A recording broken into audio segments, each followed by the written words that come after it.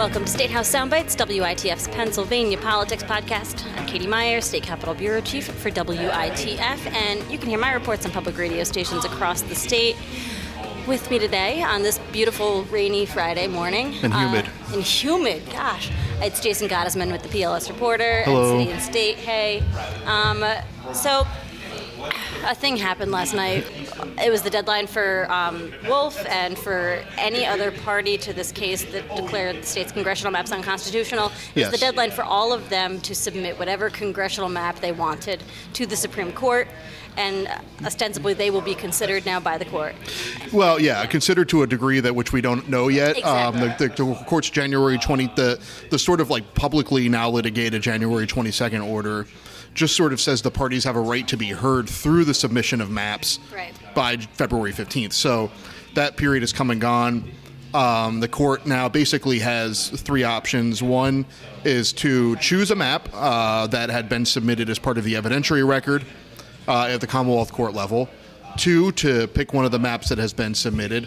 Or mystery option number three, draw its own map based upon the work of a Stanford law professor, Nathan Persily, something like that, to pick, to create a congressional map. So, that's sort of where we are, but that's certainly not going to be the end of the road either, it appears, because Republicans have also threatened to litigate any map that comes out of the Supreme Court because they feel as though the January 22nd order that laid out this remedy that the court would be able to draw a map is extra constitutional. It's outside of the court's authority, they argue, to assign itself an authority not given in the Constitution, and especially given to the legislature to create a congressional map. And in addition to that, they also say that the court did not give the constitutionally prescribed amount of time for the consideration of legislation, for the filing of amendments, for the reaction to whatever the governor does, whether he vetoes or signs it or anything like that. So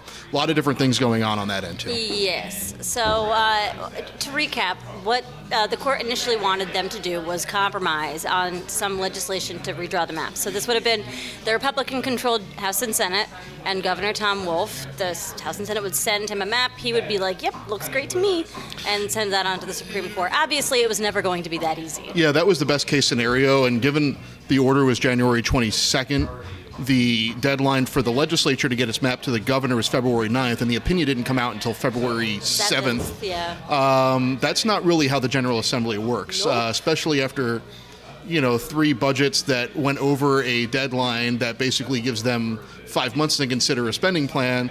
One of them took 2 years, another one still went over that thing, and then another one, by that thing I mean June 30th, and another one this last one went well into October. Yeah. So we have a slow General Assembly. Yes. As they would say, it's a deliberative body. It's a deliberative body, a body that will literally deliberate forever. Yes. So they missed that deadline. So what ended up happening was House Speaker Mike Turzai, Senate President Pro Tem Joe Scarnati, they submitted maps to Wolf. They were like, hey, we could do this kind of wacky thing where, you say sure to these, and then we go back and bring in the legislature and actually vote on it. Want to do that? And Wolf was like, no, that's not how this was supposed to work. I'm not doing that. Yeah, I think that was a bunch of direct quotes from that conversation, too. Probably. But, they submitted a map that they said complies with the January 22nd order. They submitted it from the two presiding officers, which a lot of people are still litigating whether that's the appropriate procedure that was contemplated in that order. But they said, hey, if the governor signs off on this, who really cares, because we can go back and pass it the next week. Right. We feel as though the Supreme Court will give us that cushion. And frankly, after that February 9th deadline came and went, the Supreme Court didn't really say much. The Supreme Court hasn't said much in this entire process. Right. They're not like a responsive group of people. They're not going to answer our questions, as we found. That's been part of this. I want to say now, so we now have had their map submitted to the court, the House and Senate map. Yes. We've had Governor Wolf's map. We have a map from Lieutenant Governor Mike Stack. Yes. We have the Stack Illustrative map. Stack Illustrative map, Slightly which is altered. different from the first Stack Illustrative map. Yeah, Stack Map V2. So Wolf Stack, House and Senate Republicans, House Democrats, Senate Democrats submitted maps separately, and then two other parties to the case, the interveners who were Republican activists on the side of the GOP defendants, and then the petitioners who were the registered voters plus the League of Women Voters. Submitted two maps. And so that brings us to a grand total of, was that 6-7 maps? Yeah, something. I mean, look, I think somebody yesterday, I think it was Drew Crompton, called it Mapapalooza. Mapapalooza. There's a lot of different maps out there. But, this has sort of led to an argument where the House Democrats were sort of the first ones to lay their cards on the table and put their new map out there. And, within, 15 minutes, that map was shredded by Republicans. And that's the thing. And if anybody goes on Twitter and looks at people who are somewhat engaged in Pennsylvania government, people have just been fighting over maps for 24 hours now. And it's not probably going to stop until one of them gets picked or they all get thrown out. And even after that, it's not going to be over. But I want to talk a little bit about all these maps. Everybody kind of went in slightly different directions with them. House and Senate Republicans, for instance, they used people who were mostly on their staff. They say they didn't take partisanship into account, but they still ended up with a map that had the relatively same partisan breakdown as the current map. I think Democrats probably would have picked up one more seat. Right. Well, and that's, I mean, look, I think that's allegedly, right? Because, and I think you can say that about any map that comes out, because one, you don't know how the new boundaries are going to affect what voters think about a candidate they might not have considered before, or the new borders might affect a candidate's decision to run for re-election, or to to say they're retiring. Maybe it changes an incumbent's fight or something. That's a good point, because I think people talk about these things like, oh, this map makes 6 Democratic seats, this map makes blah, blah, blah. Right. But you can't break it down that definitively, because candidates do matter, and I think that gets lost in all of this sometimes. Yeah, sure, absolutely. But what these maps, what they did was they said they didn't take partisanship into account. Wolf said that map was still too partisan. Right. And so I think they took sort of an old school approach to a map. That's how they would have drawn a map in the legislature generally. Yes. Wolf kind of took a different approach. He used an outside expert, this woman named Moon Duchin from Tufts University, and he had her, I don't know who actually drew the map. I don't think Duchin drew Wolf's map. No, it looked like she just analyzed it, and so staff I know it wasn't to anybody, I don't know, to my surprise when I read it this morning, but it found that there was no partisanship in considering how the map was drawn. Like the map itself is a nonpartisan map, which okay, sure, what does that mean? But so her methodology, though, she compares this map to a billion other randomly generated maps that would also be constitutional, and basically compares relative bias. Right. And so she says that analysis proved that the Wolf map is a nonpartisan map. Right. And she did the same analysis on the GOP map and found that there was a 0.1 chance that would have happened naturally in the wild. Right. And so that she said it was a partisan map. Now, obviously Republicans do not buy this. They're saying that this is all witchcraft, and I think moreover, they're going, look, you're generating these maps, and then you're judging whether they're good or not based upon whether they're partisan. And they said partisanship is a secondary consideration. And, that's why, you've heard this argument, there is no judicial standard on competitiveness or fairness. And, it appears as though the main argument being made by Democrats as to why a map is bad is because it's less fair or less competitive. Right. And, the Republicans are saying, look, you might not like how this map turns out if you run your numbers to make them look however you want them to look. But, it's a constitutional map. It meets the requirements that the court laid out. And the court even did say, you're allowed to take partisanship and incumbency protection into account. This is in the majority opinion. But they have to be, it said, wholly subordinated to the neutral factors of compactness, contiguous, keeping communities of interest together, and not making unnecessary county splits, municipal splits, voting district splits, and things like that. So, I think as I've said at other times this week, the Republicans are going, what do you want from us? Yeah. Right. This is a political. The process has been given to the political bodies. It's a political process, whether you like it or not. And we're political bodies making these maps. And these maps definitely look a lot less ridiculous, especially in some areas like the 7th Congressional District, and then out in the West, that they were. And, the fact that people keep on coming back and shooting them down, I think has left them a bit flummoxed. And as we've seen this week from Republican leaders, a little bit emotional and pretty angry over the fact that, I mean, look, there's some showmanship that goes into this too, so I'm not ignorant of that, but a little bit upset about what's going on, because really what they've said is that this is just a backdoor way of engaging in reverse partisan gerrymandering. Yeah, and I do want to get into that in a second, but on the maps a little bit more. I wanted to ask, so, I mean, like, you're right, the crux of this is what is fairness? How do we measure it? And how much should that factor into how we're drawing these maps? Because you're absolutely correct. I mean, this Republican map is it's more compact. It splits fewer municipalities than the current one. Yeah. But it still does advantage Republicans. A lot of maps would advantage Republicans because Democrats are very easy to, draw districts around and keep them in specific areas because they are in specific areas. Yeah, the packing that's referred to. Packing, yes. And so, I mean, it really is a question of, are more municipal splits acceptable if you're going to make the map a little bit more competitive, vice versa. So these are all questions that we want the Supreme Court to answer, and so far they haven't given very much specific guidance about, how exactly fairness should be. Right, and they might not at all. They might just say, here's this map, we find it to be the right way, and that's it. I mean, the whole thing kind of reminds me of a line from the We Vanilla Sky where they're like, computers, like, what's happiness to you, David? Everybody's got their own definition of what's fair. I mean, if you're a Republican and you live up in the current 10th congressional district, you're probably saying, look, my district, I find it to be fair. And especially if you're considering running for office, which is a very difficult, decision to make. And you want some certainty. But then, if you're a Democrat living in Philadelphia and you have a U.S. Congress that doesn't necessarily vote along the ideological lines that you would like to do, you're going, no, this is a result of partisan gerrymandering that gives Republicans way more seats than they deserve. And that's ridiculous. And that's, both.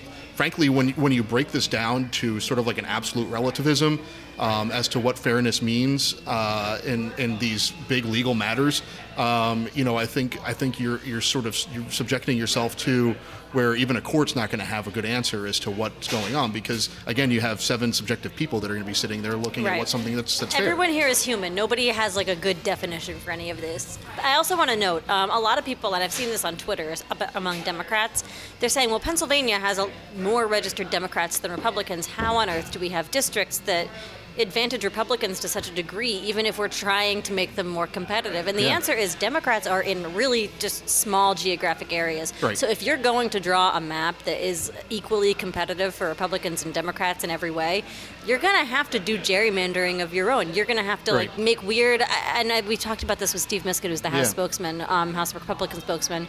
You have to do a pie thing where you draw little strips out of Philadelphia. Yeah, and connect Philadelphia to Reading and Philadelphia to Upper Bucks County and stuff like that. And that's something where it's you look at those districts, they would look ridiculous. Right. And that's what we're dealing with. I mean, it's how the state is created. And Pennsylvania is one of the most rural states in the country. We've got the most people who live in rural areas, and we're one of the most kind of striated states in that way, in that there's lots of people in cities and lots of people in the rural areas, and so they were very self-segregated. Yes, and to a certain extent, unless you want to make districts look, equally ridiculous than they have at other times, that's something that Republicans have said, look, we just can't help that, especially when you have requirements like the Voting Rights Act, which require one person, one vote, and traditionally what they call majority-minority district, where the majority of the people living there are non-white, and to maintain these historic things that they've had,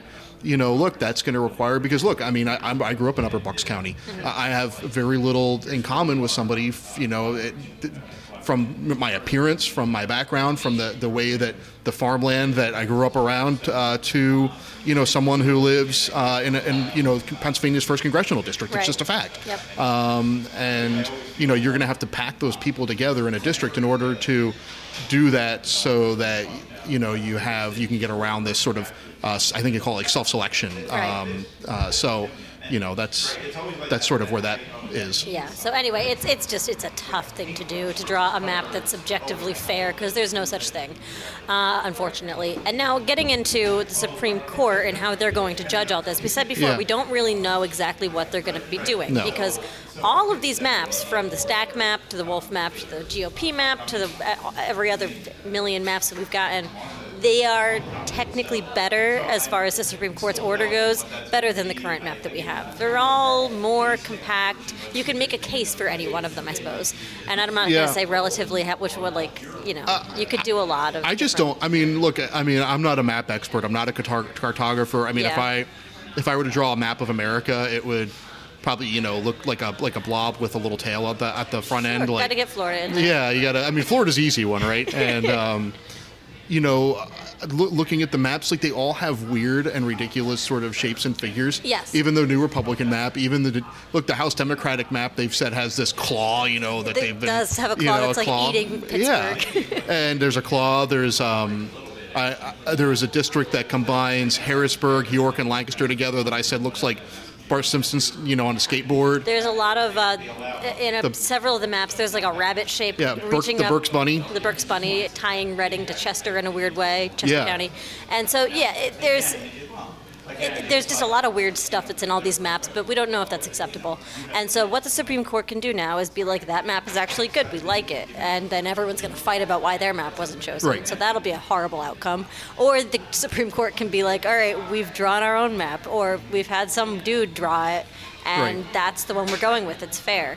It's perfect. And I think if they do that without, and this is just pure speculation, but if they do that without providing much direction as to what about their map they find, or a map they select to be constitutional and to their liking, I think this chaos is just going to repeat itself after the 2020 census. Because I think that's absolutely correct. Yeah, you're going to have people trying to draw a map based on right now, with all the maps we've seen, 7 different interpretations of a standard that has been laid out by the court, which, begs the question that the U.S. Supreme Court is kind of currently litigating on the federal level is there a judicially manageable remedy for this? Yeah. And, that's yet to be decided. But, look, the Pennsylvania map might be going to the Supreme Court too, so who knows? And that's what we'll talk about. So, so we talked about, you said there's been a lot of high emotion about this. Senate Majority Leader Jake Corman had a press conference yesterday in which he said this Supreme Court, if they draw their own maps, they're usurping the power of the General Assembly and of the governor, and this is a constitutional crisis. And furthermore, it's fully unconstitutional under the U.S. Constitution, and we will be going to federal court if they proceed in this way. So, does he have a point? I think a lot of people would say, he has a very strong case in this. Well, right. So I think there's two sides to that argument. We were talking about offline here, it's a constitutional crisis because they won't let it go. Right. Well, but it's a constitutional crisis if they make it one. Right. Exactly. But at the same time, they're fully within their rights. And look, I don't think that anybody out there would say, look, you don't have a case on this thing. I mean, for whatever reason, the Supreme Court of Pennsylvania wrote their order in such a way that, this is the problem of getting, 7 lawyers together in a room. Sometimes the outcome isn't always the best. Is it a crisis? I mean, look, everything's a crisis. That's a shock value word, and I don't know. Right. But yeah, it's definitely a constitutional, shrug. Look, we don't know what this means, and unless a federal court's going to come in. I mean, look, I think one thing that has to be remembered is that this is a state court using state law to interpret the constitutionality of a federal map. Yeah. This is a map for federal districts. And under the federal constitution, worth repeating, states are given the right to draw their own congressional maps, state general assemblies. And so that's why this can possibly go on to the Supreme Court level, because it's the U.S. Constitution that gives states the rights to draw this, and that's why it gets all kind of mixed up.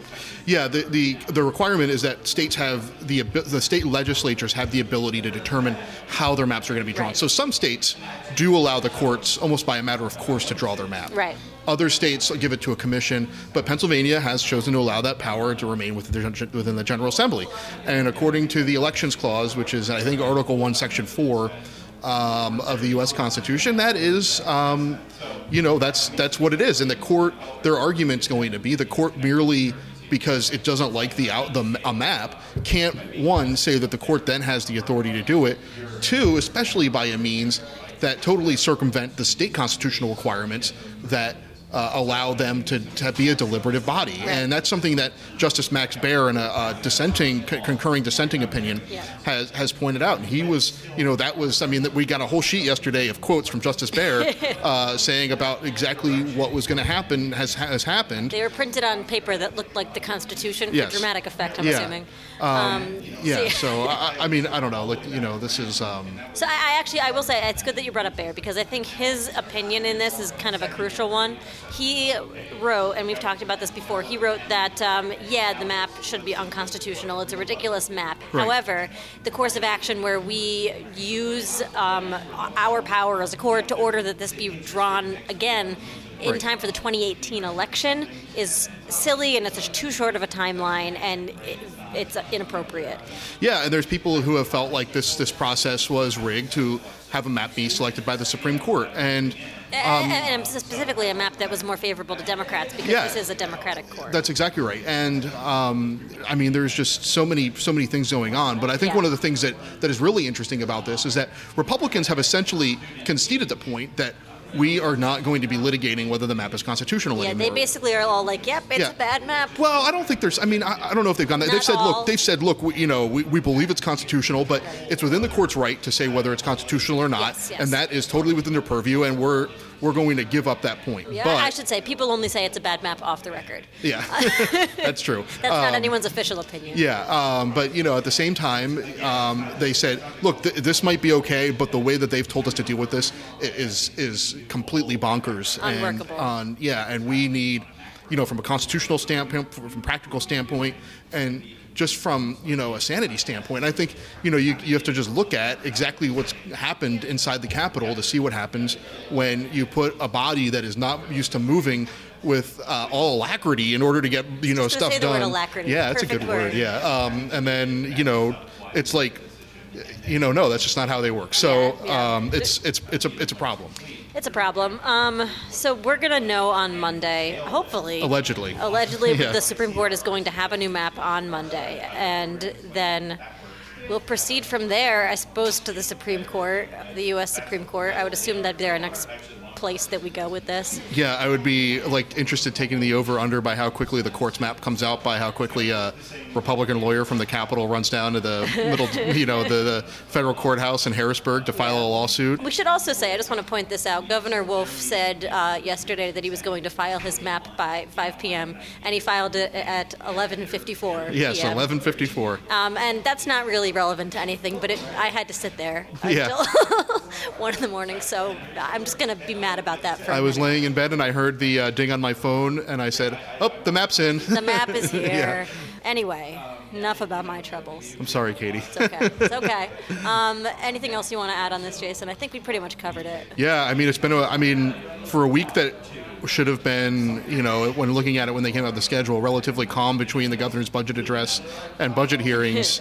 It kind of feels like you're in the middle of a giant sort of budget impasse with all this stuff. And well, it does, doesn't it? We had a very low-key budget this year. The lowest key, I've only been here for 2 budgets previously, but the lowest key budget I've seen, and I think everyone's saying in 10 years. Yeah. But we've just replaced that budget drama with totally different drama, and it feels the same. Well, what's life without drama, Exactly. And on that note, we will hopefully be back next week with more information, or at least frustration about things that aren't happening. I don't know. Who knows what to expect back right now. Regardless, though. At least you will be. I'll be here. All right. Thanks for listening.